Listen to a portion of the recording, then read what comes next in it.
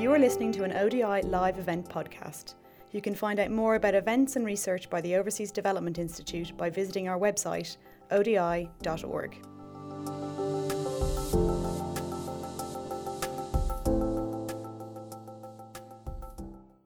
Good afternoon, everyone, and welcome to the Overseas Development Institute for this event on UK investment in Africa. And we're very happy to have this meeting today so we can sort of follow up on yesterday's meeting, which was a really positive meeting around Africa's opportunities to invest. And we're very fortunate to have an excellent panel. But before I introduce the chair, I just want to say two practical issues. So if anybody would like to go to the lavatory, then it's the end of the corridor on the left. If there's a fire alarm, please go outside, and the collection point is just outside on the left. We're very fortunate to have Lord Paul Boateng chairing this event. Apart from being a great friend from ODI, he's got great experience in African trade and investment matters. He is the co-chair of the All-Party Parliamentary Commission on Group on Trading Out of Poverty. He's also a former High Commissioner to South Africa, and he knows a lot about trade and investment in Africa. So, without further ado, over to you, Lord Boateng, to chair this event. Thank you very much indeed, Dirk. My name is Paul Boateng.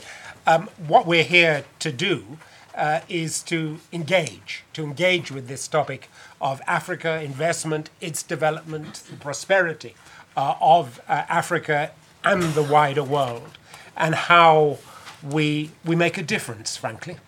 We make a difference at a critical time in the history, not just of this country, but at a critical time in the history of the development of the continent, as we look to the growth of a meaningful free trade area, as we look to addressing the demographic challenges and opportunities that exist on the continent. And we meet in the immediate aftermath of a summit that really offers a space which we have to fill if we are to deliver on the expectations and hopes that it has generated.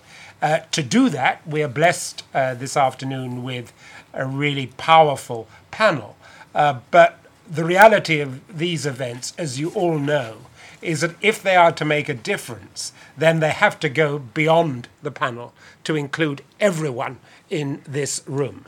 Your experience, your vision, your hopes and expectations, and what it is that you and the organizations of which you are part bring to the table. We're all activists here. We're activists for investment, we're activists for development. And so the structure of this afternoon is going to be one that maximizes the opportunities for inputs from everyone. Dirk has given me my very clear instruction that we've all got to be out of here by 3:30 with the job done. To deliver on that, and I see a certain amount of skepticism on the part of some in that regard, but it's going to happen. We're going to be out of here by 3:30. And so I don't just bring the experience that Dirk has outlined in terms of being a former High Commissioner, former Chief Secretary of the Treasury. I bring also this, which is a stopwatch. And it will be used, I can assure you. So I say that to the panel. I also say it to you all. You'll hear it ticking away. But without further ado, I'm going to ask Stephen Karingi, to deliver a very special message in terms of keynote remarks from Vera Songwe, who you know is Executive Secretary of the UN Economic Commission on Africa. And Stephen brings his experience as Director of Regional Trade and Integration for that organization. Vera has been called out to a meeting with President Kagame, so you'll understand why she's not with us. But we're really glad to have you, Stephen. So over to you. Let's give him a round of applause, shall we? Okay. Good afternoon, everyone, and thank you very much, Chair. So this message is on behalf of Vera, as the Chair has said, our Executive Secretary. So I'm delighted to be here today among esteemed researchers, partner organizations, friends, and colleagues. Let me start by thanking the ODI for inviting ECA to partner in organizing this timely dialogue on increasing UK investment in Africa. The changing trade and investment contexts in the UK and Africa that are underpinned by Brexit and the African Continental Free Trade Area offer an unprecedented opportunity to introduce a more comprehensive Africa-UK trade and investment framework. ECA's valued partnership with the ODI dates back to 2016, when we initiated a joint research program to produce evidence-based, relevant, and practicable recommendations for policymakers focused on the Africa-UK trade and investment relationships. Since this date, we have published a series of reports and papers and organized a number of events that have raised the profile of Africa within the British trade policy agenda and encouraged constructive and progressive thinking on how to advance Africa-UK trade. In celebrating this partnership, let me sincerely thank the UK Department for International Trade for their generous financial support. The focus of this keynote statement is a topic of utmost importance to Africa's structural transformation and development agenda, that is FDI. FDI brings with it capital, jobs, and links to the global economy. But Africa's experience is of other investment. Despite being home to 17% of the world's population, Africa accounts for just 2.8% of the world investment stock. According to our sister organization, United Nations Conference on Trade and Development, in 2017, the UK represented the fourth largest investor in Africa. The UK invested $60 billion in Africa, up from $46 billion in 2013, and this is only $4 billion behind France, which is the world's leading investor in Africa. Frankly, investment in Africa is not always an easy task, particularly for investors who are less familiar with our unique terrain. Political risk, corruption, inadequate transport and energy infrastructure, skills shortages, and policy uncertainty are among the leading cited challenges for UK investors in Africa. Yet, we are making progress on all these fronts.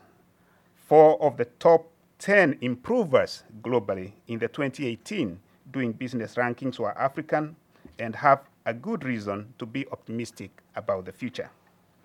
Africa's GDP, as you have heard over the last 2 days, is forecast to grow rapidly from an estimated $2.5 trillion to as much as $16 trillion by 2060. And this is according to the ADB, the African Development Bank forecasts. 6 of the top 10 fastest growing economies are estimated by the IMF to have been in Africa in 2019. In about 6 months from now, trading will start under the African Continental Free Trade Area. This defines not only a new blueprint for Africa's trade, but also the continent's entire long-term development agenda. 54 of the 55 African Union member states have now signed the AfCFTA, and 30 of them have ratified. Eritrea is the only country not to have signed and ratified the agreement yet. With this strong momentum behind the AfCFTA, we will soon have an integrated African market of 1.2 billion people and with a GDP of 2.5 trillion. But why is the African Continental Free Trade Area a game changer for investment in Africa? Because we're talking about investments. First, the AfCFTA modalities commit the African Union member states to remove tariffs on at least 97% of goods imported from other state parties over a period of between 5 and 15 years. This ambitious trade liberalization is expected to support the development of African regional value chains and create opportunities for further integration into global value chains. Second, beyond tariff liberalization, the AFCFTA is also targeted at addressing key challenges to improving Africa's trade and investment environment, including the non-tariff barriers, standards harmonization, customs cooperation, and trade facilitation. These complementary measures will be crucial to boosting industry and enterprise-level competitiveness and reducing business costs. They will also provide a framework for eliminating some of the market access barriers that are currently challenging British firms. Third, the scope of the CFTA is beyond a traditional free trade agreement, covering not only trade in goods, but also trade in services, investment, intellectual property rights, and competition policy. The AFCFTA investment protocol, for instance, will provide common rules for state parties to introduce harmonized incentives for attracting incentives to accelerate development.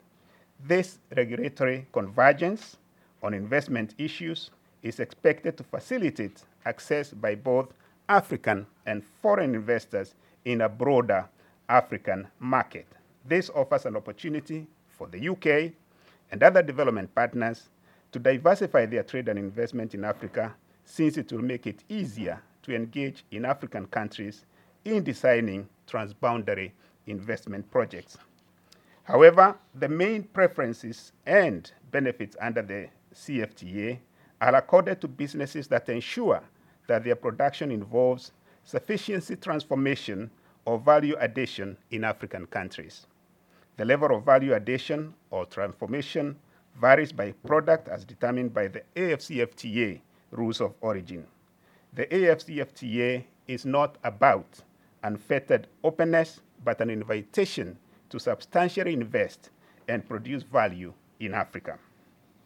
South Africa and other relatively more advanced countries such as Egypt are already positioning themselves to take advantage of the AFCFTA by offering a gateway to the continent and an attractive destination for investors to establish regional headquarters.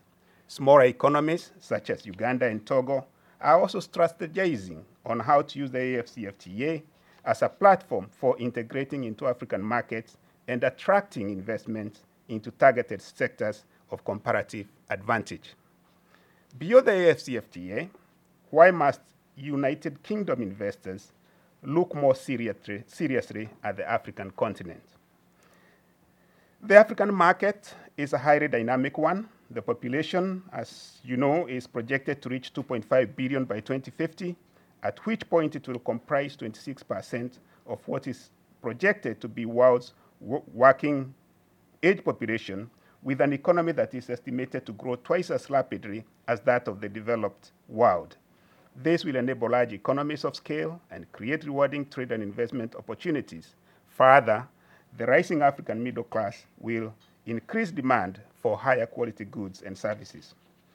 Of specific relevance to British investment, ECA recently published or partnered with the ODI to prepare a study on new opportunities for bilateral UK-Africa trade and investment.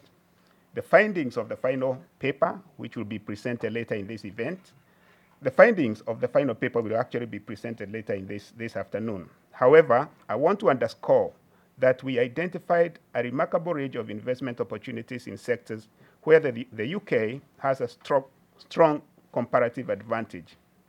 In particular, and I think this message came out yesterday in the summit, there exists significant opportunity for British investors in agro-processing, business and professional services, technology-based solutions in the financial and insurance sector, fast-moving consumption goods and services, education, and renewable energies. Now, to materialize these opportunities, African countries need to address barriers associated with the challenging business climate and infrastructure gaps and work towards improving skills so UK firms operating in Africa do not have to worry about importing talent from abroad. The African Union's Agenda 2063, the Program for Infrastructure Development in Africa, and also Accelerating Industrialization in African Action Plan provide a set of frameworks to support this process. The UK government and private sector can also play an important role in facilitating African countries to alleviate some of these market access barriers. And in fact, the Department of International Trade is already investing resources towards this goal, which we are thankful for. The growing number of special economic zones also offer additional magnets for investment into the continent. There are an estimated 237 special economic zones in Africa, along with more than 200 single enterprise zones. Special economic zones operate in 38 of the 54 economies on the continent, with the highest number being in Kenya.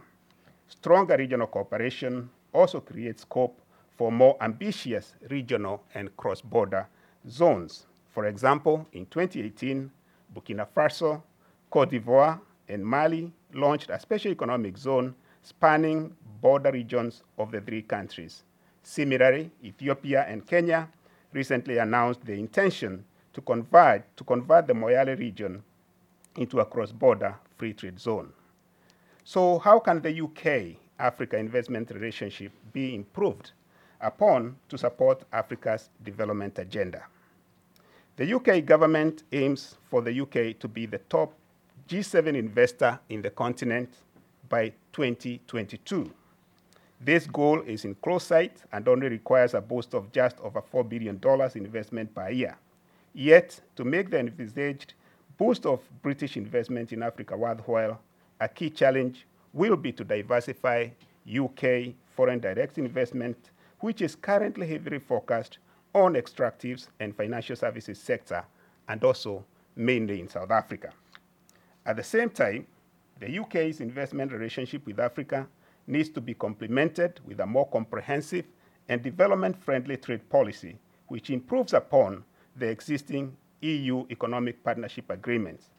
Brexit offers an opportunity to move beyond a focus on preferences to more effectively address issues related to standards, rules of origin, services liberalization, technical assistance and capacity building, industrial provisions, and policy space. A development-focused Africa-UK trade partnership would build upon the UK's already successful and effective Aid for Trade program. As part of this, the UK government should consider stepping up support for African continental integration as underpinned by the AFCFTA by helping to connect countries through fiscal, regulatory, and digital measures. The agreement offers a tool for achieving development partner priorities such as structural transformation, job creation, gender equality, and poverty reduction. It is expected also to generate new commercial opportunities in agriculture, industry, and digital economy. In this regard, the Department for International Development efforts to support trade facilitation in Africa and recent decision to provide support to the African Union on the second phase of the African Continental Free Trade Area negotiations, which includes investment, are greatly appreciated. A fully development-oriented trade and investment policy between the UK and Africa would not just be in Africa's interest. Indeed, a unified, more visible and robust African market would also provide great opportunities for British investors and businesses. At the same time, a progressive approach to trade with the continent would allow the United Kingdom's new trade policy to support the attainment of the Sustainable Development Goals in Africa through supporting job creation and income generation. As I conclude, the main message which I wish to emphasize is that the AFCFTA offers a potential game changer for the United Kingdom investment in Africa and an opportunity to diversify and enhance the return of UK investments. I say potential because tapping into this opportunity will require deliberate actions by both the British government, investors, and our leaders in Africa.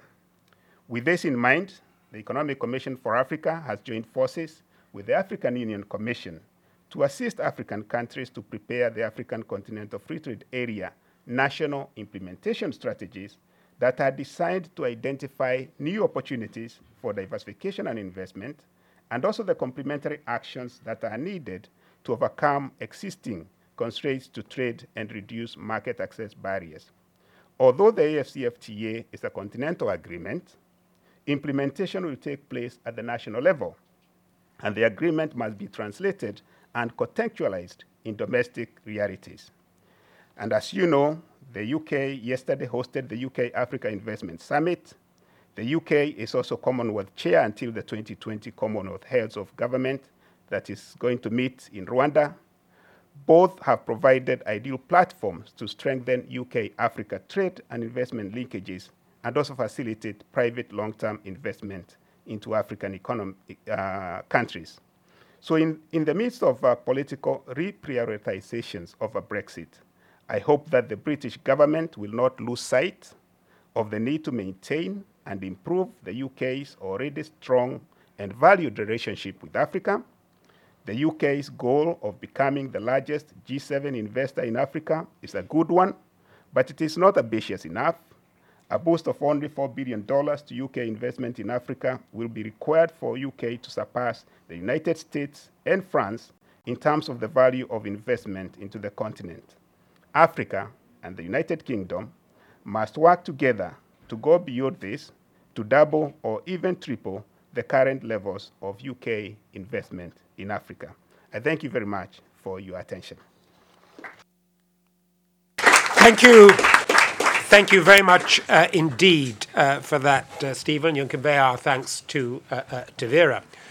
One of the great advantages of gatherings such as this is it's not just us in this room. So we want to welcome participants, fellow activists from the World Wide Web who are, as we speak, participating in this event, because as you were speaking, Stephen, I was getting remarks from our web-based participants, and they'll have an opportunity, and they were moderately favourable, you'll be glad to hear, but also had some challenges too. For the governments of Africa as well as our own government. So they'll be participating in the wider discussion that we'll be having later on. But before we do that, I thought it was, and before we hear from our distinguished panel, I think it would be helpful to have a response from the private sector, a contribution from the private sector, and we're very lucky to have with us Dominic McVeigh, the former chairman of Hela Clothing, who's actually doing the business of manufacture in Ethiopia, in Kenya, and in Ghana, and who's been a participant in yesterday's summit. Because at the end of the day, you know, we can have all the plans, all the wishes, all the commissions in the world, but it's about people bringing money, resource, skill, talent, expertise, a willingness to take risks to the market that will enable Africa to grow, and the relationship between Africa and Britain to deliver the prosperity agenda that we seek for all our people. So over to you, Dominic. We look forward. We understand you've got a plane to catch, so you're going to be brief, but we think your contribution is an important one. My pleasure, and thank you, Chair. And it's a pleasure to be back here at the ODI, where I've contributed to the research and also spent many a day, many an hour reading the research that the ODI has produced. So to get my view is very much an honour, and I hope useful and beneficial to you all. First of all, I think the fact that the Africa Investment Summit happened was a huge achievement and a huge step forwards for Britain and Britain's relationships with countries in Africa and on the continent. I've spent the last several years as a proponent, a promoter of doing business in Africa. I actually lived in southern Uganda on the Rwandan and Congolese borders when I was 20, working with young entrepreneurs, trying to help them get better returns for their potatoes and to sell them not at harvest, but be able to hold on to them for 6 months. And the transformation that I saw within such a short amount of time for those communities was beyond what I could imagine. And the potential and the opportunity, the talent, the skill, and the belief in Africa is there. Unfortunately, the investment hasn't been there, and the investment hasn't come as quickly or as actively as one would hope. So with that in mind, and the AIS being present at the forefront of the British government's agenda, and it's I think since the election of the Conservative government to majority, to see their first investment summit focus on Africa, I think sends a very, very strong message. But what else can be done, and what must we do, and what have we seen happening at AIS beyond what may have already been in play or already planned. We've seen huge investments announced by Diageo. We've seen a number of commitments to several regions by major companies. But would they have happened with or without AIS? That's yet to be understood. But have we opened up the doors and created people's eyes and visions to focus on Africa more seriously? I think AIS has certainly achieved that.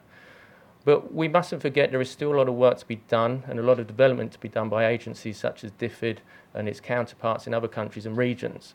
I couldn't trade in Kenya. I couldn't get my ships and my product to countries and customers if it wasn't for the investments that have been laid down by organisations such as DFID and their partners such as Trademark East Africa, who you're going to hear from more. But quite frankly, I couldn't get my goods out of the country or the raw materials in if it wasn't for those infrastructure projects. And there is more still to be done. Cost per mile of shipping goods out of Ethiopia is one of the highest globally. I think almost 8% of FOB on shipments outside of Ethiopia, 8% is on logistics, whereas China is, I think, less than 1%. I think it drops down to 0.2%. So as we invest in industries such as the garment sector, productivity is always key. Now, what is the driving force for me to invest in Ethiopia and Kenya and Ghana? And what are the driving forces that make the change? Well, ultimately, AGOA was our investment. All my shipments, all my exports, I manufacture garments. We do over $50 million in exports. And Hella has almost 6,000 employees in East Africa. All the goods are shipped to America. But we're competing with Bangladesh. We're competing with Vietnam. And we are, despite the trade war, these countries are competing with China. The reason they're still competing is because the efficiencies and the productivity and cost to trade is far, far less than what we see in the likes of Ethiopia. Because of that, some people, a lot of people, are still buying their underwear out of Chinese factories and paying very high import duties. So the benefit factor for Ethiopia is AGOA. But if we don't get the cost per mile down, if we don't get the investment in infrastructure, and ultimately if we don't get the productivity up, it will be challenging for these economies to still remain competitive. So we then look towards the domestic market and what we're able to do. AGOA is potentially expiring in 2025. If we don't get the efficiency levels of production in manufacturing to those of what we see in Bangladesh and China, we all know and we all have our concerns about fast fashion in these industries. They move on to somewhere else, somewhere that's potentially cheaper to source from, somewhere that's certainly more productive. So we have to make sure that we can invest in the supply chains, that we can show attraction to investment into the communities, and also make sure that these countries have the infrastructure, the deliverables, and actually the people, the skills are created to allow these countries to be productive and stand on their own 2 feet. So what can we see that needs to be done as a manufacturer in this space?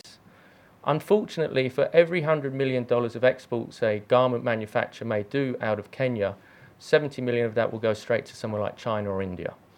Raw materials are not available. It gets even sadder in the conversation when you understand that cotton is probably grown in sub-Saharan Africa. It gets even sadder when you hear that cotton is grown in sub-Saharan Africa, shipped to India to be ginned, sent to China to be milled and spun and dyed, and then sent all the way back to Kenya to be manufactured and cut. So let's think of the impact that this is having not just on environment but economies and also the loss of income. And I'm not an economist, but I often see reports of GDP growth and hitting almost double digits in some of these economies. But I know that growth is also reported on the exports that manufacturers are making. So, for example, a manufacturer exports $100 million worth of goods. We already know that 70 million of those dollars never actually turned up in the country and probably went straight to the raw material supplier. So I'm a huge proponent of making sure that raw materials and the value add in the supply chain is domesticated. It's closer to supply. You have to think of garments in particular as a perishable. Clothing goes out of fashion just as quick as bananas go off, maybe even faster, unfortunately. So speed, efficiencies are all key to developing these economies. And as we take pace, and we want a domestic production, we want revenues to be generated domestically, we have to go invest backwards. We can't just be looking to create jobs. We've created thousands of jobs. The garment industry, for every $10 million you export, you might create 1,000 sustainable jobs. But to make those jobs worthwhile, to make sure there's prosperity, to make sure GDP is actually being booked in countries, to make sure there are tax revenues, we have to get more of the supply chain in action. And this doesn't just go for the garment sector. This goes across the board. You may have countries which are assembling vehicles, but ultimately it's probably still from a third-party country. It's like putting Lego together. Where is the value in that for Africa? A lot of these raw materials are probably mined in Africa, shipped to other countries to be produced and brought back. There is no value there for Africa. We have to create the value in country. And people often say to me, as an investor, why are you telling everyone this? It might put your cost of goods up, but ultimately I've invested in Africa because I love Africa. I believe there's huge change to be had. It is the most exciting continent. I think we can all agree with that. It has the biggest potential, and AIS will hopefully allow us to fulfill that, but we must grasp bigger issues and understanding that infrastructure is still key, cost per mile is still key, and making sure we have our supply chains domestically. Now, I will continue to wave the flag and encourage you to invest in Africa despite the challenges, but this is a week of opportunity and excitement and to promote what is possible. Just to wrap up, we set up Hela in Kenya just over 3 years ago. We're almost hitting $50 million a year in exports. I couldn't do that in the UK. I couldn't set up an underwear factory here in London, try and employ 6,000 people and do $50 million of exports. It wouldn't be possible. It was possible in Kenya. It's been possible in Ethiopia. And these are skills which we were told were not available. Anything is possible, and the challenge is really overcome. You don't go to Africa believing it's easy, but you go to Africa because it's rewarding and it can deliver. So I'd like to wrap up on that, Chair, and I thank you for giving me the opportunity. I hope I've touched on some points which help you further to discuss the panel. Thank you very much. I think you'll agree that was well worth hearing. And the question always, where is the value for Africa? Where's the value for Africa? Thank you, Dominic, for that. We now have a really important contribution. And I just want to say a big thank you to you, Max, and to your team here at the ODI for all the work that has gone into this, because we believe in evidence-based policy. Here is the evidence, and we look forward very much to hearing you present it. Thank you very much, Chair, and also extend the congratulations to the team, to Lily Summer from the ATPC and to Sherilyn Braga, that they were involved. We started with this research basically starting from the idea that there are challenges that both Africa and the UK face. So basically we took at this as the issue of investment, not just from a development perspective, but also trying to think of what would motivate investors to come into Africa. Clearly, when we see of the challenges in Africa, we can say we know that. I mean, 1 out of 2 people that are going to be born between 2020 and 2050 are going to be Africans. And that means not in the future now, that will be generate jobs for all these people that are going to come. And that means that, specifically in the case of Africa, means the transformation of its economy, moving into a higher value, higher productivity, production structure that involve competitive agriculture, manufacturing, and services. That will require capital, of course. That will require staff, will require hardware, but also will require expertise, require the capability of knowing how to do those things. They can be developed locally, and they are in many cases. But of course, I mean, the needs are in many cases now. And foreign investment is a way of actually acquiring those capabilities. What are the challenges that the UK face? I mean, as I said, I mean, we look this at also the sort of the UK side. What are the challenges? Well, it's never the EU was actually an obstacle to invest in Africa or to increase the engagement with the continent.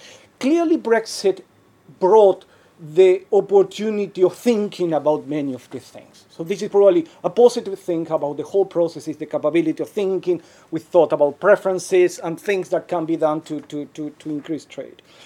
So clearly that is one opportunity there.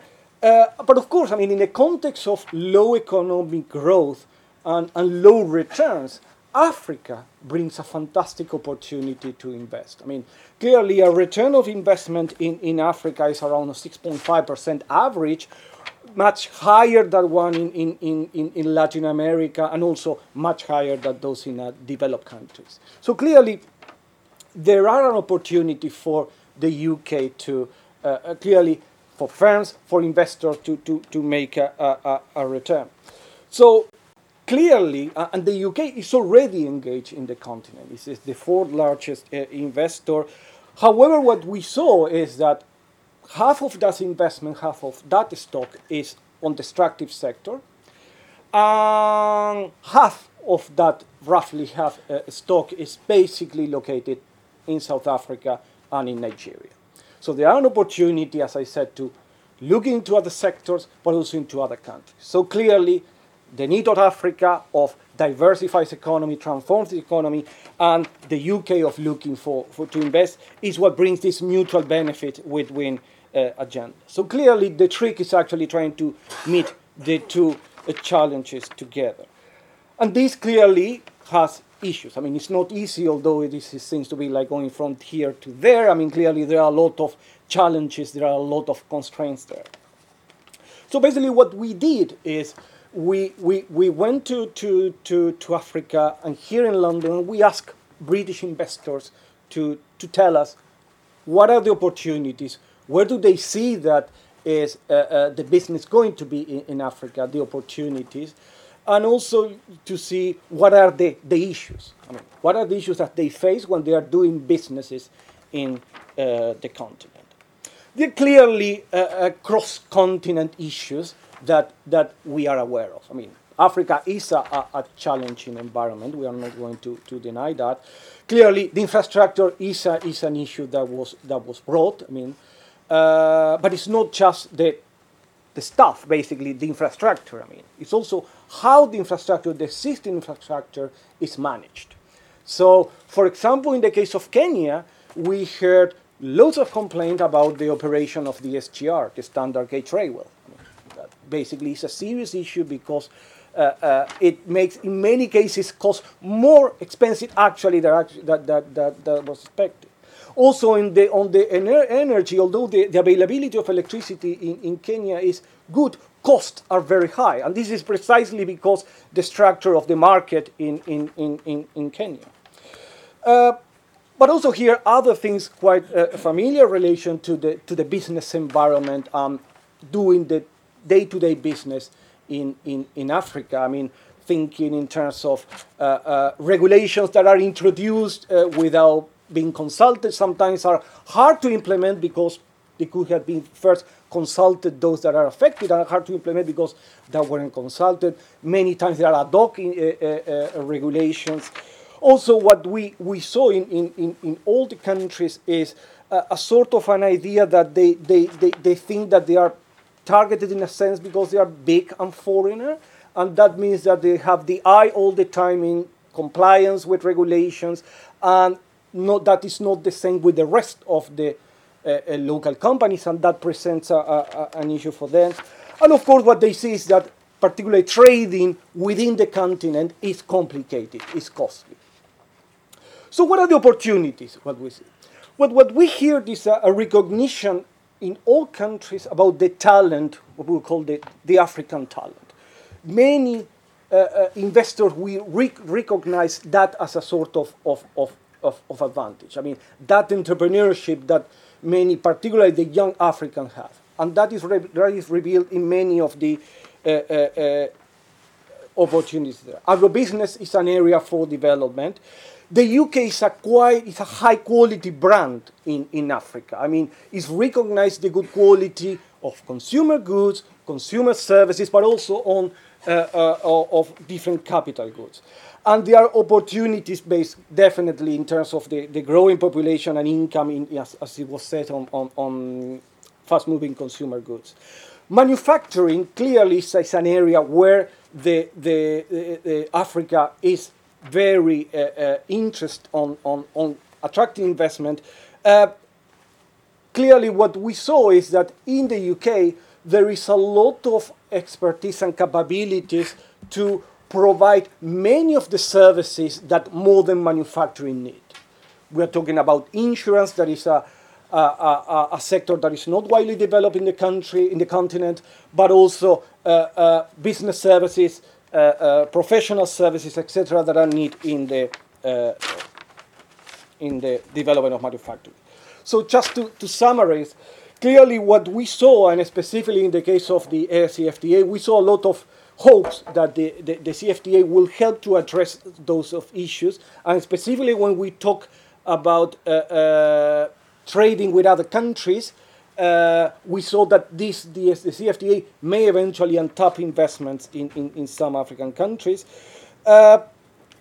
But clearly there are areas that the countries need to address specifically, that this is something that the countries will have to do. The UK government on this side is a lot of things is already doing, and the summit has been a very good initiative. But I think there are more things that are already, the government is already doing to support the transformation of dealing with these issues in the continent. And finally, for the UK, for the investors in the UK, Africa may be like China in 1980. Is that opportunity that you have to be there. Everyone would have liked to be at that place, to be there at the moment when that is booming. So this is basically an opportunity, and for Africa, of course, is the opportunity of attract investment that can boost the economy, transform, and provide jobs for everyone. Thank you. Thank you.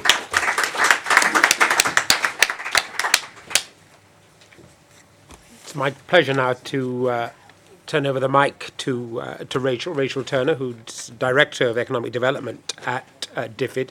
Really glad to have you with us, Rachel. I know it's been a very, very busy time for you, and we're thrilled that you found time for us. So over to you. Well, thank you very much, and thank you. I think everybody has said warm words about the fact that we had the summit and about the summit itself. So thank you. And I think Dom and Stephen used the words confidence and opportunity, and absolutely that's what we were trying to engender with the summit. And when Ngozi summed up at the end, she said the overriding theme of the summit had been one of positivity. And we were so keen to create a summit that set out the opportunity that Africa presents and the opportunity for mutual partnerships. And if you haven't had a chance to read the Prime Minister's speech, do read it. And the Prime Minister was absolutely clear that our ambition is to be the investment partner of choice for Africa, and that we are looking to create lasting partnerships for mutual prosperity that will benefit the UK and benefit Africa. And that, I think that tone, that positivity, the use of the word lasting, these are all really important things to clock about what the UK government was trying to achieve with the summit. And there was a real buzz, actually, and and there were, and the room was absolutely packed. It was buzzing, and so we were pleased with the outcome. We didn't just have one day. We've actually had a series of events going right back, actually, before Christmas. We had a pre-event on agri-tech partnerships. We had an event on manufacturing. We had an event on clean energy. We had a fintech event last night. Those of us with the energy left did a fintech event. And actually today is a day on infrastructure financing. So I just wanted to say a few words about two specific things in terms of things we were trying to do and things we're committed to following up. And there was a heck of a lot of other things to say. But first of all, on the manufacturing piece, I mean, Dom has gone. Dom has been a great advisor to me and to the department to really understand the manufacturing opportunities. And the things he said are things that we're listening to. We did announce somewhere around the summit the fact that our Manufacturing Africa program, that many of you know, will be moving into West Africa. So we are absolutely determined to roll out and to support African governments with next steps on their industrial policies, and particularly in the manufacturing space, and to take forward some of the issues that Dom was talking about. The manufacturing side event for the summit, actually, for me, it was, I really enjoyed it. We had UK incumbent firms in the manufacturing sector, but we also had a lot of UK firms who were looking new at Africa. And there was a really serious conversation about opportunity, about how incumbents in the manufacturing sector had overcome constraints. And some of the discussions about skills and skill levels in Africa, this phrase that you just used, Matt, I've not heard that before. The Africa talent was absolutely in the room on the manufacturing sector, with some of the comments about the UK incumbent firms, about the quality of the African labour force were just, for me it was just really exciting, the opportunity there. So I'm absolutely committed to engage with next steps on the manufacturing piece, and lots of excitement in the room. The other thing I wanted to say a little bit about was the investment piece beyond FDI. Of course, FDI is only one piece of investment. And the other piece that we put a lot of work into is the wider capital markets offer. And one of the themes of the summit was the offer from the UK financial sector, and particularly the City of London. And we launched a new partnership with the London Stock Exchange around the summit. And the London Stock Exchange is the exchange of choice for Africa. And actually, I think those statistics are not so well known, Paul, and actually looking at the number of African firms listed on the LSE, looking at the way the London Stock Exchange has been innovating new products to meet the demands of Africa has been eye-opening and very exciting for us. And we announced 3 new capital market products and partnerships. One of them around really driving forward local currency financing for the continent. We in DFID and across the UK government, we absolutely feel that the next step in investment for Africa has to be investment in the currency of Africa. Too much investment is still in the main currencies, and that is not a sign of mature investment. So we launched a new local currency partnership. We had a Kenya bond, a Kenya shilling bond listed on, I've lost track of where we are today, Tuesday, on Friday. We worked with the Rwandans on a Rwanda franc bond. Extraordinarily exciting, I think, to see a Rwanda franc bond being talked about at the London Stock Exchange. And we agreed a new facility with the World Bank's International Finance Corporation, the IFC, to underwrite corporate bonds in local currency, which is also really important. And, this stuff really matters because it means foreign exchange risk is not passed on to consumers. There were 2 other pieces in the capital market space that I wanted to talk about. We also announced a new development impact bond fund. The UK has had a lot of experience with development impact bonds, and we want to share that with Africa. African countries have been asking us how they can take forward mobilizing impact investors. The UK is home to a growing impact investor community. The UK Impact Investment Institute was launched before Christmas, so we launched a new partnership with African governments on impact investing and development impact bonds. And then finally, we scaled up our offer across Africa on capital market regulation deepening, and particularly the next steps in interoperability of financial systems to pick up Stephen's points about cross-border finance to back up cross-border trade, but also next steps in fintech and remittances and financial inclusion and financial deepening. And that was one of the biggest announcements in the package of support. And so for me, alongside FDI, and we absolutely recognise the benefits of FDI, the thing we'll also be taking forward is this much wider capital markets investment partnership, which I think really goes to one of the comparative advantages of the UK. And then just, finally, what is this finance for? And the thing that we really tried to focus on during the summit was on infrastructure financing. My Secretary of State launched a commission on infrastructure, the International Development Infrastructure Commission. It reported yesterday. It looked very carefully at how the UK can take forward next steps to support African governments with their infrastructure financing. And we also committed to support Africa with next steps on cities, recognising that it's going to be cities that are going to drive future economic opportunity. And we were very excited to launch a new facility to help African countries access the best expertise we can on, the planning, the management and financing of cities. So, Paul, those are just a few words about some of the things we did.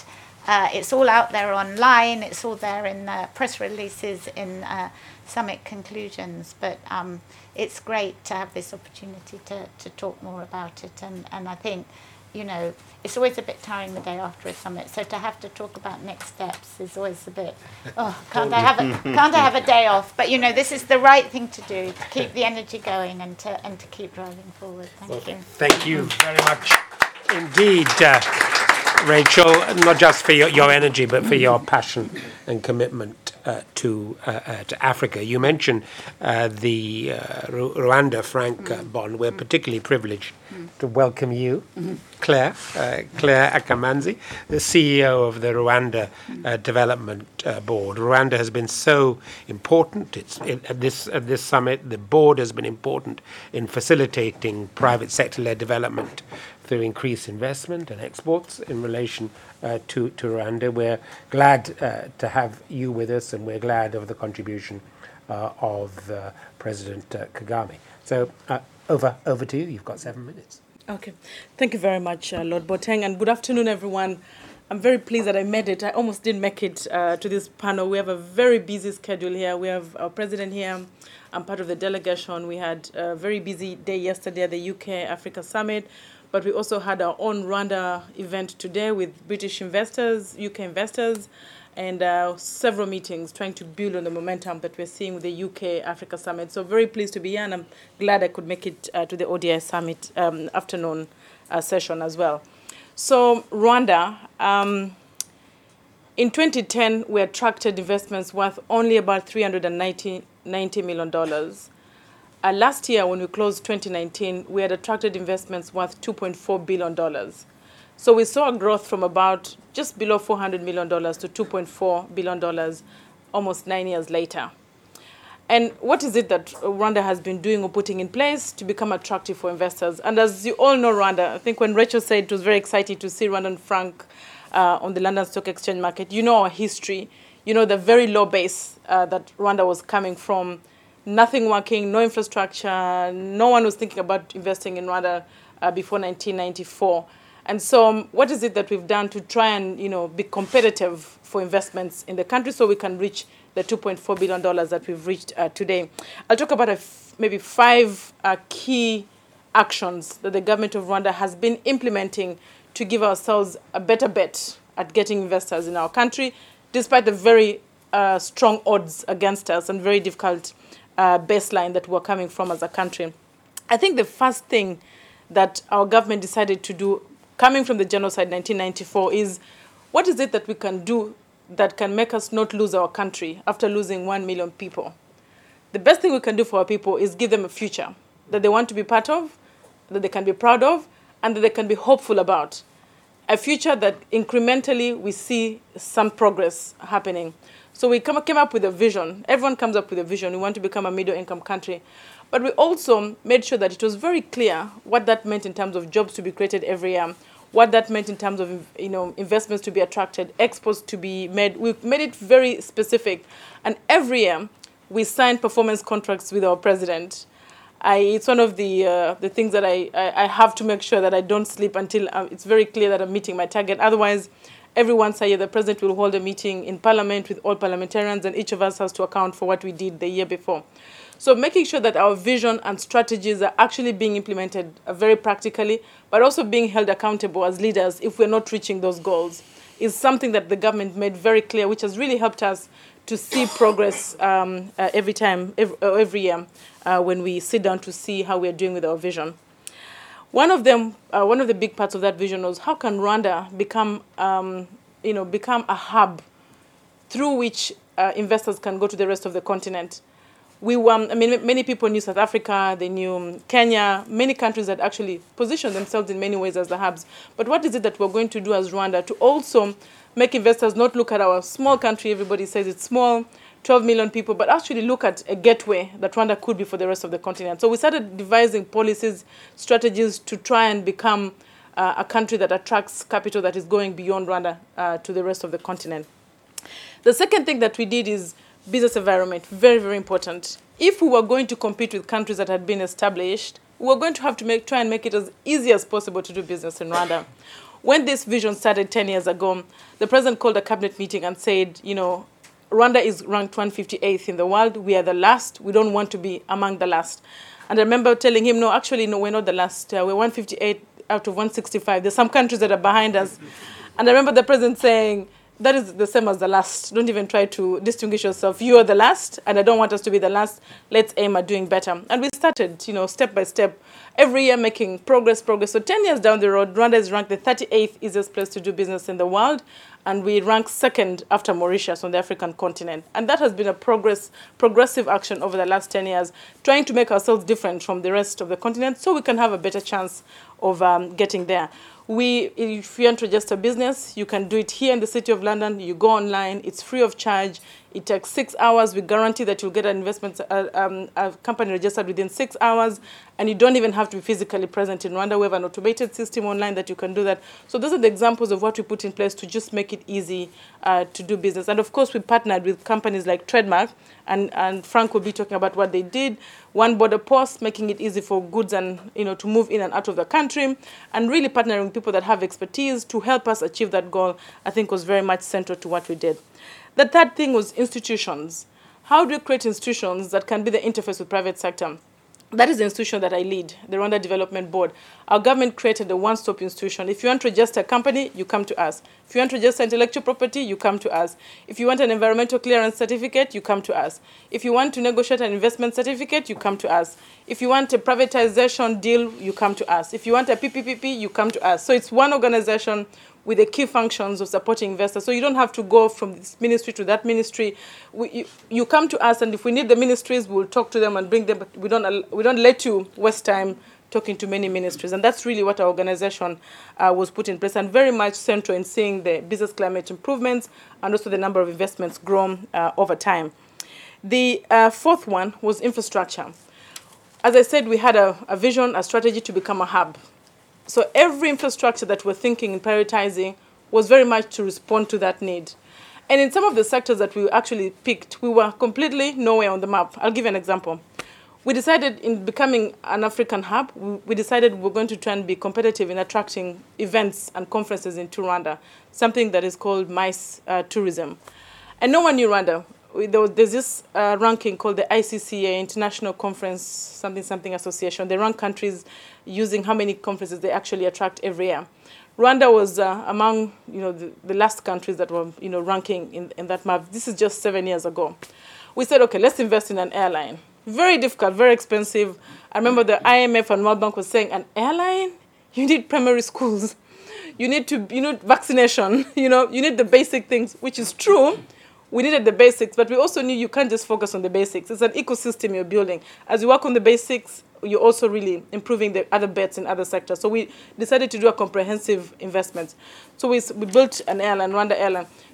Hardly was there any, there's only one airline that was flying to Rwanda at the time, which was Brussels Airlines, because of legacy issues with colonialism and all of that. But other than that, there was no airline that was flying to Rwanda. We decided to invest in Rwanda, and today we have about 10 airlines that come to Rwanda just because we took the first step. Our own Rwanda Air flies to about 29 destinations, including London. If you want to come to Rwanda, you can fly Rwanda Air from Gatwick to Rwanda. So investing in that infrastructure, we also put in policies, visas on arrival. Anyone from anywhere in the world who wants to come to Rwanda, you don't have to run around our embassy to get a visa. You get it when you arrive in Rwanda. We made that easy because we're trying to become a conference hub. And then we also invested in the first 5-star hotel. We didn't have any 5-star hotel. Again, I remember the World Bank very much against the idea, saying you don't need a 5-star hotel. You need housing. True, we needed that kind of housing, but we also wanted a hotel. And we like to joke that ever since we finished building the 5-star hotel, if the World Bank people did not get a room in the hotel, we would be in trouble. So it was a good thing for them as well as it was for us. So And then we built a convention center that accommodates 1,500 people. And in fact, we used we put out a sovereign bond that helped us raise the money for the convention center. Having done all of that, with the strategy of becoming a hub, today Rwanda is ranked the second country in attracting the most conferences on the African continent, only after South Africa. So you can imagine coming from, and these are real numbers, real delegates coming to do their conferences in Rwanda. The last one that I want to talk about is also identifying those target sectors, but also putting a team dedicated on behalf of government to take these sectors to fruition. So we have what we call a deal-focused team in an accelerator within the RDB. It's our team that works on that, but we also have ministries that work with our team. But these are the deal-focused people who, they talk deals with investors. When investors come, you can't we've learned that you can't just say I have, a tax structure or an investment structure that is one size fits all. We've seen that for some investors, we actually have to be very specific and do structuring with them, identifying the sectors we want, but also really sitting down with them and trying to build something that works, in the country, because it's not always that obvious. One last example that I want to give in line with that is Rwanda decided to become a proof of concept country most recently. We said, look, many innovations are happening out there. People are looking for where to test these innovations. How can we create Rwanda as that laboratory where we'll give you the conditions? You can start a business so easily. Rwanda is very safe, among the safest countries in the continent, but also the world. We're ranked 5th safest according to the World Economic Forum in the world. Corruption hardly there, very low levels of corruption. So we've built all of this. But then how do we also build a technology base where people can come and try their technologies or innovations? We did that. We started with a company called Zipline.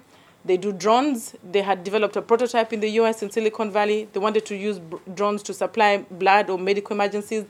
They didn't do that in the US because the US didn't have regulations ready. They came to us. We didn't have regulations either, but we said, let's sit down. Let's learn together. Let's put regulations. Let's try it on our airspace. And today, having been very successful in Rwanda, they've already done so in Ghana. They are supplying blood in Ghana. They're negotiating contracts in Tanzania and Zimbabwe. So that is who we want to be as Rwanda. Thank you. Thank you. Thank you very much indeed, Claire. And you've also invested in Arsenal Football Club. And I hope that proves ultimately to be a successful investment as your investment. Tonight with Chelsea. We will see tonight. I'm sure it will pay dividends in the end. Thank you for that, and thank you for making time for us. You mentioned Trademark East Africa, and it's a great pleasure to have you with us, Frank. You bring a breadth of experience, and you're from an institution whose origins lie in the Africa Commission. I remember it very, very well. I remember its launch at Cape Town WEF. And you've done great things ever since, and we look forward to hearing more and your predictions for the future. Thanks very much, Chair. And may I say it's a real pleasure to be here today. Thanks so much to ODI, and well done to the UK government. I thought that was a really positive AIS, and the energy in the room was really quite something. And Claire, I'm glad to tell you as well that I'm an Arsenal supporter. Oh, great. Yeah. But sorry. It does feel a bit like that sometimes, doesn't it? But I mean, I think with I mean, first of all, just to say, I thought the report, the paper that was put together was really interesting, and a lot of quite interesting facts there. Some things that I'll come back to in terms of the standard gauge railway in Kenya, because I think that's an important issue. But I mean, just to say a bit about, one of the things that came across in the report was really the importance of dealing with high trade costs. Okay, and it's something that we focused on now for the last 10 years, and as Claire said, and others, we do a lot of work on trying to reduce the frictions of moving goods across borders, but also port reform, because ports are a big border if you think about it. So there's been a lot of progress made with Rwanda, for example, where the average time to get through a border has fallen by about 70%. And although Mombasa isn't an easy port to get through, there has been improvement over the last 10 years, probably a 50% decline through the port itself. So these I think, are very credible things that can be done. But I mean, I think really addressing the question, what can be done now to boost investment and trade? And I totally agree with Stephen and I guess, Vera, of what you said about the opportunities with the new trade agreements. And I know this is something Rachel and I have discussed. there's a lot of potential for the UK to make this a very pro-trade deal. Rules of origin issues you mentioned, standards. Really, it's the cost of market entry for a lot of African firms is very high, and I think the UK can really potentially make a really pro-development trade agreements. And I know that this is something, Rachel, you and the teams are looking at, but I think it's important to say, and I think particularly the rules of origin, when we're talking about manufacturing, have potentially a very large impact. So I just sort of park that there, but I think from a policy perspective, I really agree with that a lot. But I also think there's a great opportunity out there, and we talked about it on the panel yesterday at the AIS, was really the continental free trade area, and you talked about that again, Stephen. And I do think the CFTA, the AFCFTA, offers big opportunities. However, it will take a lot of effort and time to make sure that it happens. And what we want to avoid is a trade agreement that isn't used. So I think, it's really going to be about making it possible to trade by removing trade barriers, which are very substantial. But I really remain very optimistic that there's a huge opportunity. And the market size that's offered, I mean, Stephen talked about, so, potentially more than 2 billion people over the next 20 years, growing middle class, and great opportunities. And I think in sectors, and I thought, Max, your paper was interesting, that, really the UK focus has been on extractives and financial services. And I think there's a lot more opportunity for investment in sectors like logistics, low-cost housing, agro, processing. I could go on, but clearly also renewables. And it's important to think about that. So say all of that, but what I wanted to say, I guess, was that it's quite important that we continue the efforts to reduce problems with trade barriers. Okay, and they are still very substantial. I mean, I've been lucky, and I thank the UK government for all the support over the years, because it's really allowed this to happen. But I mean, trade costs in East Africa have fallen by 40%. But hell, it needs to fall by another 40% to be basically competitive with middle-income countries. So there's still quite a long way to go. The CFTA will provide, I think, a great opportunity, but what do we need to do? We need to still focus on reducing the delays at ports, at choke points. Infrastructure, there are still issues, and I don't just mean roads, increasingly railways. And I mean, you mentioned the SGR in Kenya. I know Graham Shaw's in the audience. The inefficiency now of the railhead into Nairobi at Embakasi is driving more costs than actually at the port.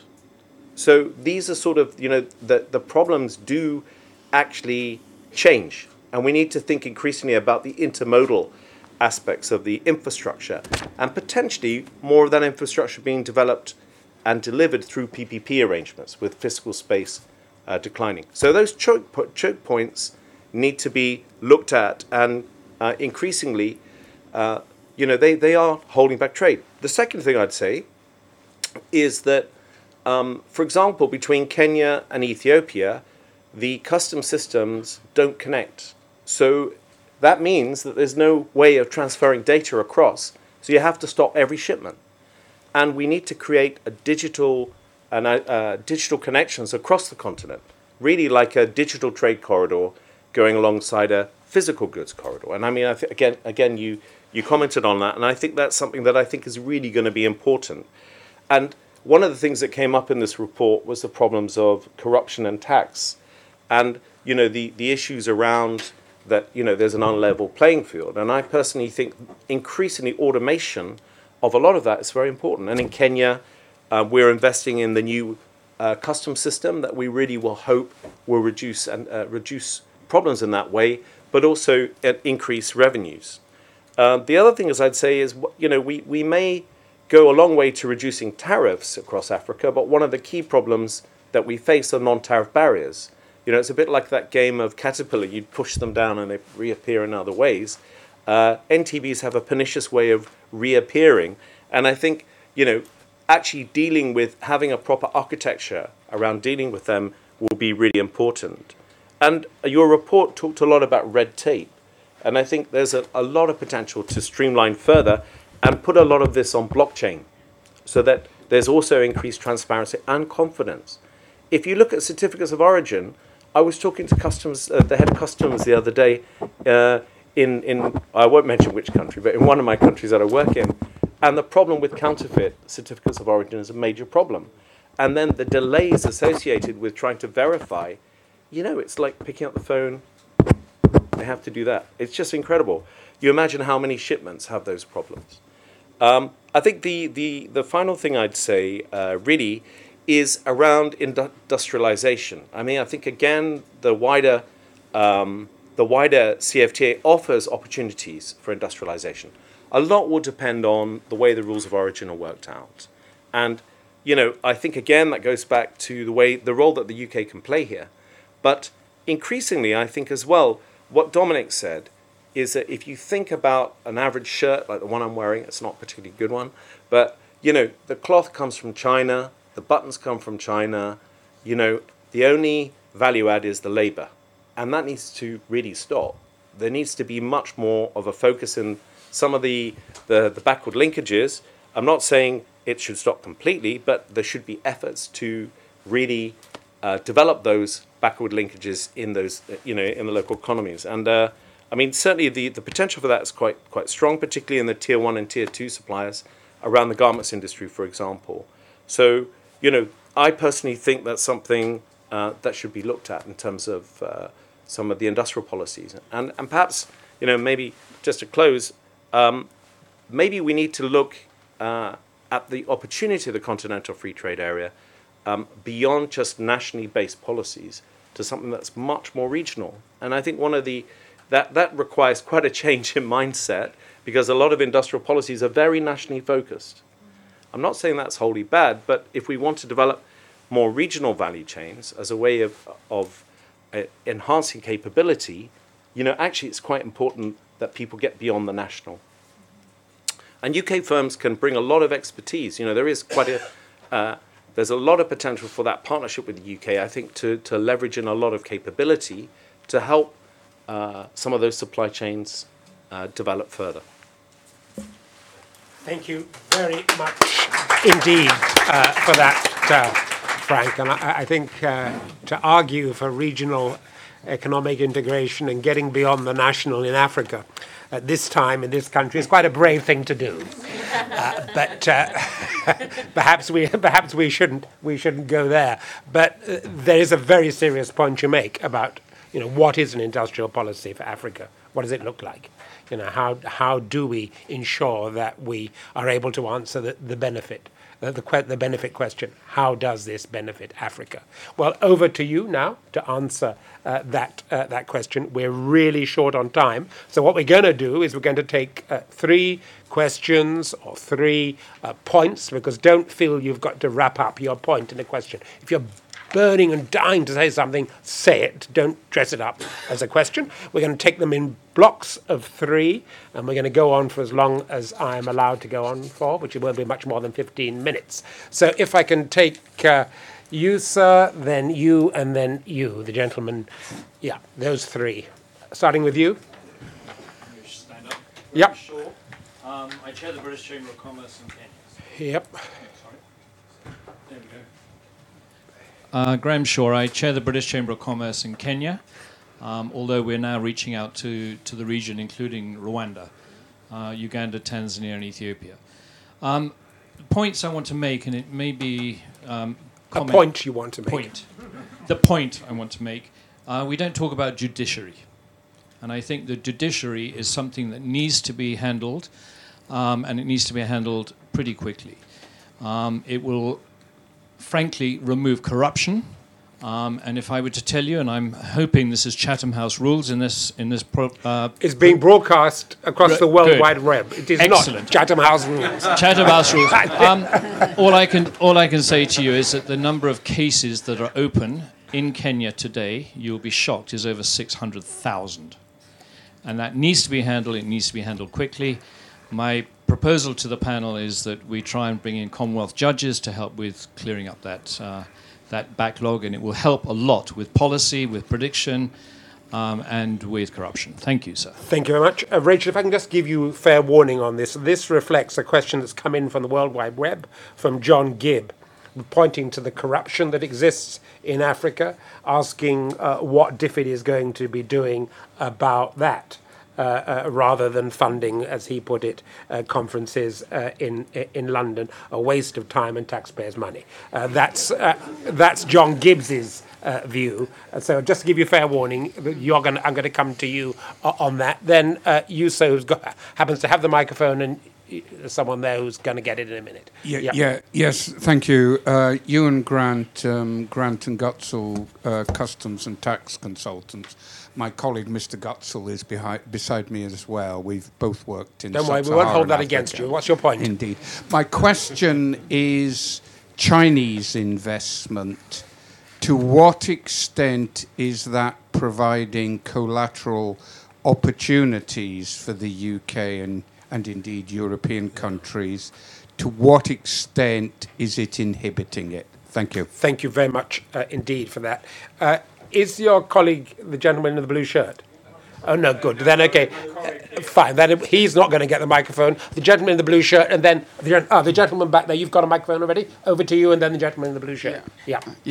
Basically, there is a very straightforward way of increasing for economic growth, and the low-hanging fruits for economic growth, even way before industrialization and manufacturing for exports, is a basic need, which is construction sector, especially for housing, for low-cost housing. Yeah. And I've heard CDC has finally found some good idea of helping with low-cost housing in some country like Malawi.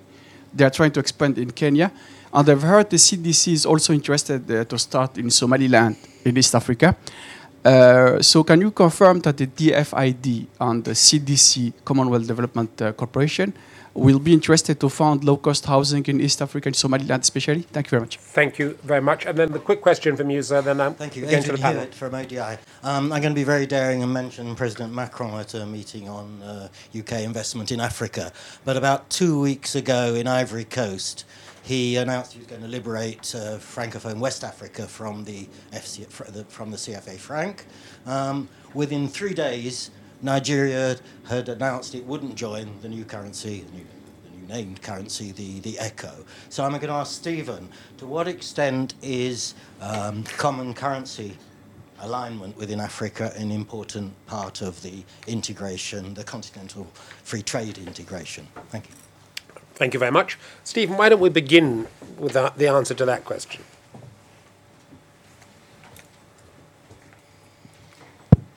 So the common aspiration for common currency at the moment is not what Africa is aiming for. What Africa is aiming for now is we want to work on issues of currency convertibility, which is easy to work with. But much more importantly, there is a digital transformation strategy that's currently under preparation and consideration by the African leaders.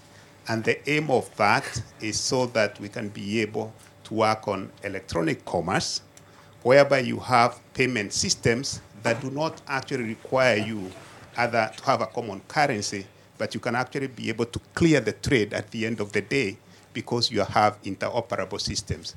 So that is where Africa sees an opportunity rather than trying to get a common currency for all the 54 countries. Thank you very much. What's your view about this corruption question and how you're going to spend money on reforming the judiciary and all of that? Well, I think the UK government's been absolutely clear that we continue to support African governments and civil society, and particularly civil society with their anti-corruption efforts. We announced last year a major scale-up of our effort to combat illicit financial flows. It was something that previous Secretary of State's committed to, and we are continuing to put a lot of effort into tackling illicit financial flows. We've scaled up our work with the Financial Action Task Force, and the announcement that we made at the summit about our work on financial sector regulation, a large part of that, and that's an offer that we're making across numerous countries in Africa to particularly work with the banking system, to take the banking system to the next level of robustness to meet the FATF standards that are these standards for managing anti-money laundering. Thank you very much. You want to come in on that? Yeah, no, just to say, I mean, I think I agree with Graham, you know, that there is some support to judiciary required, and particularly arbitration, you know, because let's face it, a lot of things go to court. Even, I know, if you're caught for speeding in Kenya, you go to court. I mean, the courts are looking at an unnecessarily long list of things, some of which are very inconsequential. So I think an arbitration to weed out and actually look at the hardcore cases, Graham, is probably needed. And you know, I think you make a good point that needs to be taken forward. And I think on the corruption issue, I just wanted to really reiterate, like, for example, the customs management system that we're doing in Kenya, the pilots have increased revenue by 25%. What does that mean? That means that's not being leaked. So actually, I think the potential for technology to take some of the discretion out of the equation is actually very strong. Thank you. That's an important point. The question's been raised about China. Claire, you know, Rwanda has been in the forefront, not just of engaging in terms of investment with the West, it's also been very forthright in engaging with the East. Can you give us your view about the potential for China-UK cooperation, East-West cooperation on these issues? Thank you. On the question of China, what our view as Rwanda is, it's not an either or. It's not either UK or China or US or whatever. And we don't think the UK investors should be making decisions to invest because of China, whether it's good or bad for them. For us, our stand is there's enough space for China, there's enough space for UK, there's enough space for US, Russia. So your ability to give us a good deal is what matters the most. So come to us with a deal. Come to us if the best deal comes from China, we'll take it. If the best deal comes from the UK, we'll take it. So come and negotiate and bring the merit of that deal that you're bringing, and that's what matters. Not comparing with China, comparing with other. And I think the space is there for all that want to invest. Thank you. If you don't mind, I'd like to give a comment also on the question of corruption. I think it's actually not very fair to ask DFID what they're doing about fighting corruption on the African continent. I think you should be asking the leaders of the African continent. What we've seen in Rwanda is that fighting corruption is very much a political will issue. All countries have the right institutions and the right laws. They will tell you about the Auditor General's office, they'll tell you about the Ombudsman office, they'll tell you about the courts, the laws that fight corruption. But I think the most important component of all of that is their political will to enforce these rules and to make sure institutions do what they're supposed to be doing. That, for us, everybody asks us, how was Rwanda able to fight corruption? Of course, we still have corruption in Rwanda, but it's at a very low scale. And the reason for that is just enforcing, making sure whether it's a mayor of a village or a minister or a prime minister, if there is an issue of corruption, they will be held accountable. And I think that has been very, very helpful. My last comment on the judiciary. One thing that has helped us in Rwanda, we had a backlog of cases, just like the case you shared. One thing that really helped us, one of the biggest reasons that our backlog would have lasted for another 100 years would be the genocide cases, because there were 2 million cases to be tried. We had to come up with an innovative Gacaca system where we didn't use the conventional judicial system that takes a lot of procedures, a lot of court, filing time, and all those things that take a lot of time. We made it a very simple. We used eminent leaders of societies to sit, and those cases were completed. Today, all the cases of genocide have been completed. For today, all judges are given targets of a minimum number of cases they must hear, so they don't waste time. So every judge knows that by the end of the year, I'm going to be held accountable how many cases I had.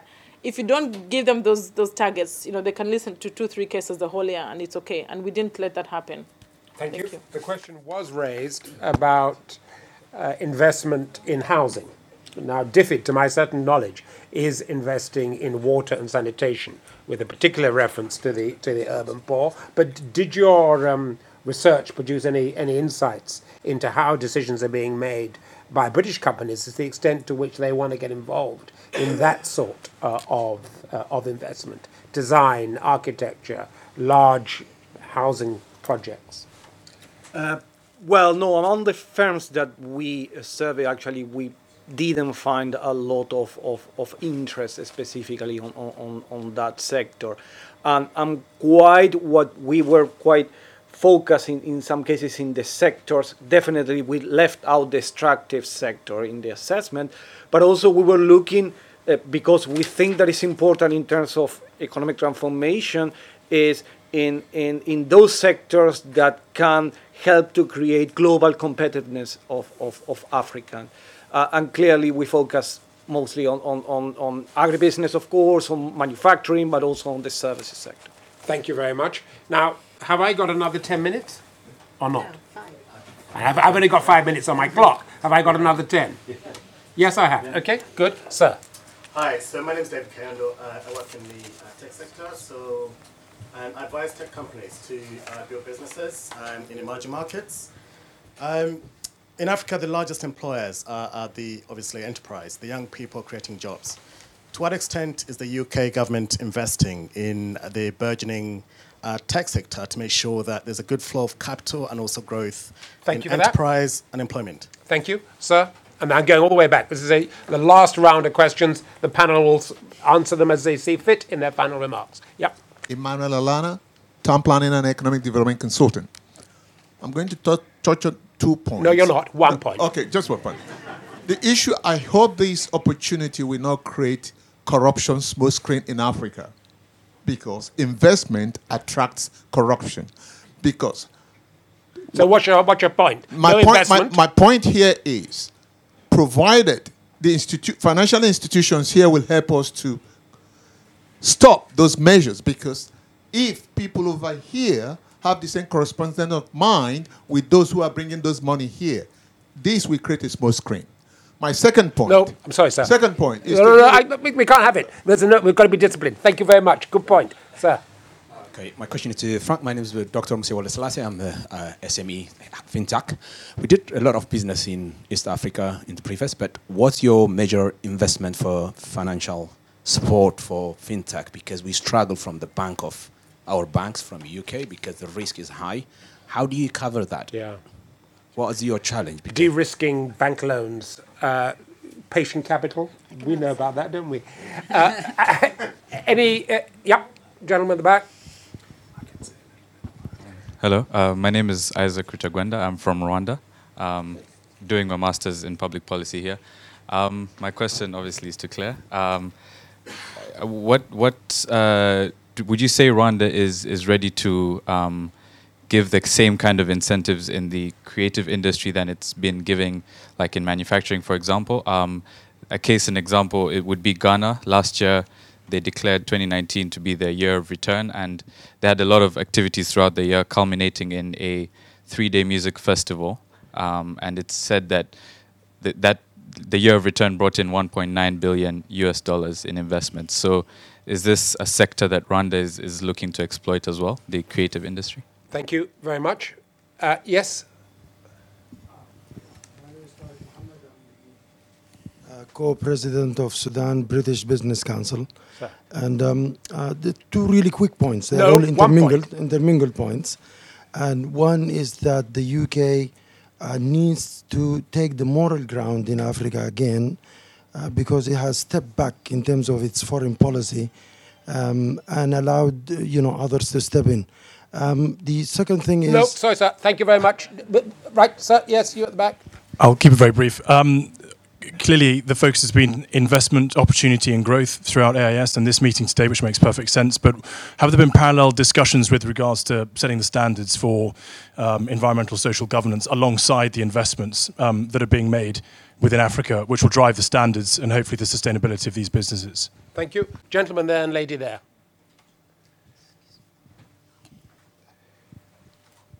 Yes, hello everybody. I'm from Senegal, living in Brussels, working for Gopa Group Consultants. Quick question. What is the strategy for Francophone countries in Africa? Is language a problem for investing in other countries? Thanks. Thank you very much. Over to you. Okay, I'm wondering about the impact of the free trade agreement on the tax revenues for the governments, because currently some countries take like about 20% or even more tax revenues because of the trade tariffs. So I wonder how we gonna replace this gap. internal revenue generation? Are we going to be having more personal taxation rather than indirect taxation? What's the balance? Thank you very much. Is anyone dying to ask one? No? Okay, over to the panel. Beginning with you. No, actually, no, because the last word should come from Africa. Beginning with you. Okay. Right. On fintech, we don't actually work on fintech, but I think Rachel can talk to that a wee bit. But we do work with SMEs, okay? And we're trying to, some of the stuff I talked about, trying to make sure that they're more embedded in some of the export value chains is the kind of work that we do. Sorry. Yeah, the issue of standards for environmental and social standards, something that I think is really, really important. And something that we're definitely doing a lot with firms on, and we have quite a high standard of this in the infrastructure that we deliver ourselves. So I think this is something that is being looked at, and the UK has a good offer there, something that actually partnering with African firms can bring in a lot of expertise into the bargain, I think. In terms of the tech sector, you were talking about young people. One thing we think there's a massive potential for is e-commerce. And in a lot of countries, the regulatory frameworks don't exist, and certainly it's very hard to get anything delivered, let's face it, right? So one of the things we are doing is pushing forward with the regulatory context or the regulations to enable the industry really to move forward. Some countries it exists, like Kenya and Rwanda, but then the delivery is quite a problem. So we want to actually do innovative things like work with the buses to get things delivered, the post offices, obviously. So that's something that we're doing, and a lot of that is involving a lot of young people. So the tech sector, I think personally, has a lot of potential, but it's some of those things that are missing. And the impact on revenues, I mean, maybe Stephen will want to say more about this, but I mean, certainly when countries lose in terms of the tariffs, they can convert some of those revenues into other forms of taxation. And I'm sure he'll say more about that. But not in terms of personal or income tax, it's more in terms of ad valorem, for example. But what about personal income tax? When you have a situation in which they did a survey, didn't they, of one of, I think it was Uganda, they looked at the civil servants and they found that 5% of the civil servants were actually paying any sort of tax at all, personal income tax. Have you got a position on that? Yeah, no, I'm with you there. I personally think we need to rely on trade taxes less. Yeah. Domestic resource mobilization is what it's about, and Rwanda's actually done very well, for example. Dirk, you had a point you wanted to make? I had my hand up earlier on. I just wanted to point to the scale of opportunities that are there. Over the last decade, Africa's GDP increased by 35%, despite a crisis happening. But UK trade, the level was exactly the same in 2018 as it was in 2008. The same as the UK FDI. Stock of FDI was the same in 2017 as it was a decade before. I'm sure that Africa's GDP, both North and Sub-Saharan Africa combined, will increase again by much more than 30 or 50% or so. So the words of Unilever's CEO last week was, you can't afford not to be in Africa. And I think so this summit that we've now had has increased the positivity around Africa and African countries individually. What more can be done? What more needs to be done? Will investment be increasing by itself? So the private sector will take these opportunities, or is more needed? So what is the plan for 5 years, hence 10 years, to be thinking about it? Good. What is the plan for the next 5 years? So many questions. So listen, what is the plan? Investment promotion agencies. We had the investment promotion agencies from the countries who were at the summit who came. They had a whole day with us. They had another day presenting. They were there in the summit. And I think the question is, what is the plan for the investment promotion agencies in Africa? And actually this study, which was partly a partnership with the UK Department for International Trade. The Department for International Trade is the UK's inward investment promotion agency, and I think that growing partnership is really, really important. So, and I think the answer to your question has to be what is the support to the governments to attract inward investment? And there's, and that's there. It's growing. We've got growing partnerships with IPAs. We've had a great week with them all, and we can talk more about that. On standards, the answer is absolutely yes. That would take another session, but there's a huge program of work on investment standards and a huge appetite for a partnership between the work in the UK on impact investing, on taking standards beyond due diligence compliance, beyond the so-called ESG due diligence standards, to the next level of impact measurement, an impact measurement towards the global goals. The UN Global Compact had an event in the run-up to the summit where, with our support, they announced a new series of offices that they are going to be opening in Africa to build the impact architecture and the ecosystem. So lots and lots of work on impact, and that's a great conversation, and we could keep having it. On tech, on fintech, the Catalyst project, which is the big partnership we have between the regulators and also supporting matchmaking between UK fintech and Africa fintech. We actually announced yesterday an increase to that partnership. Since 2018, we've had a partnership between the Financial Conduct Authority and the regulators in Africa. Lots going on in that space, and similarly in the digital space, the Digital Access Programme that the UK runs that supports access for excluded groups from digital systems, but also a partnership on cybersecurity with African partners. We also announced the scale up of that around the conference. So lots going on in that space, and absolutely firmly committed to making a success of that. Thank you very much indeed. Max, yes, you've done all this work. Yes. What's your response to all you've heard? Well, I would like to be specific on the Francophone point. Clearly, there are opportunities. Of course, British firms find more easy and comfortable to be in countries with similar legal systems, same language, etc. However, we have cases of some British firms that have invested. There is one specifically in Benin because of specific issues that they found in one Anglophone country. So basically, you have examples of British firms actually investing in Francophone countries. Although, interestingly enough, Benin wasn't invited to the conference. It's interesting. Yeah.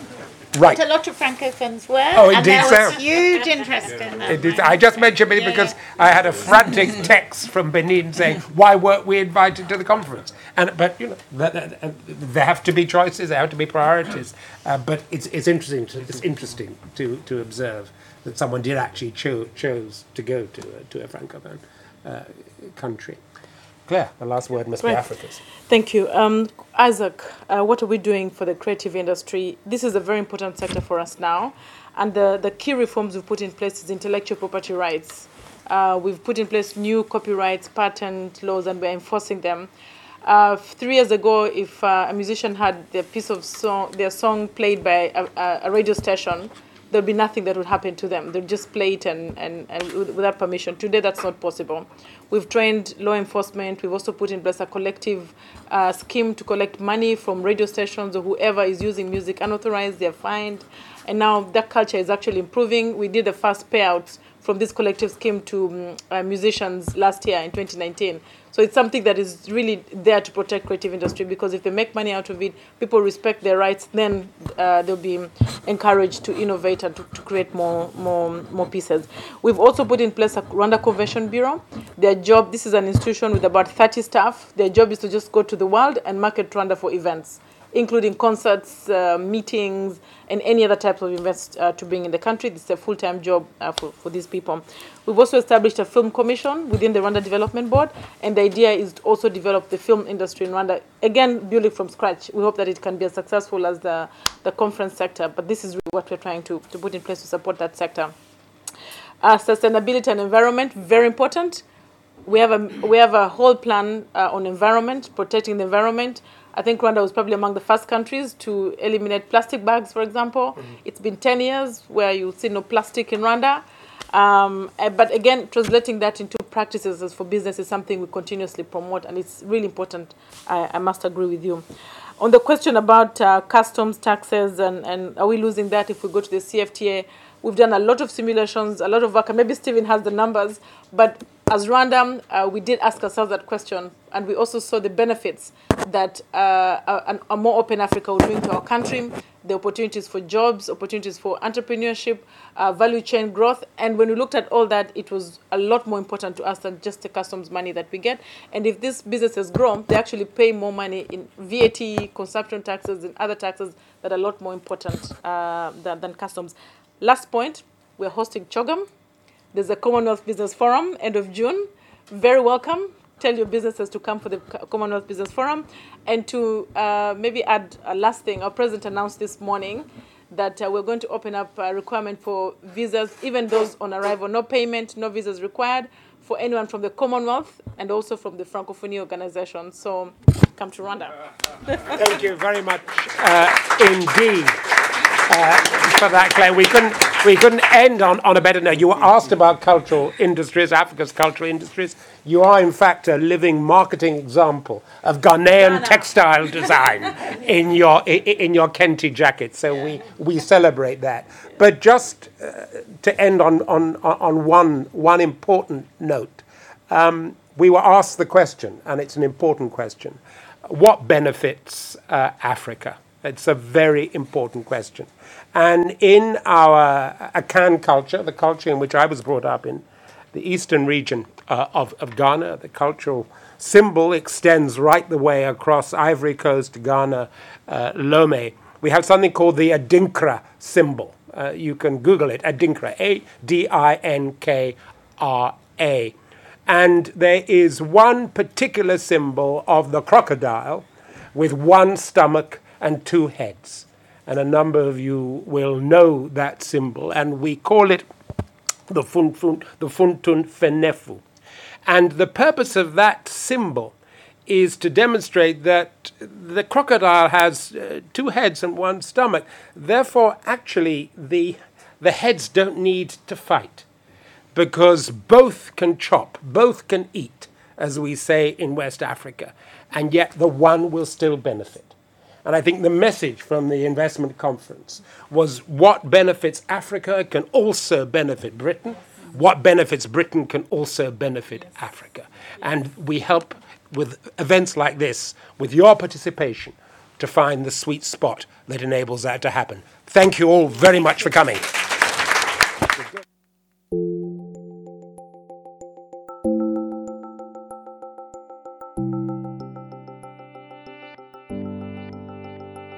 Thank you for listening.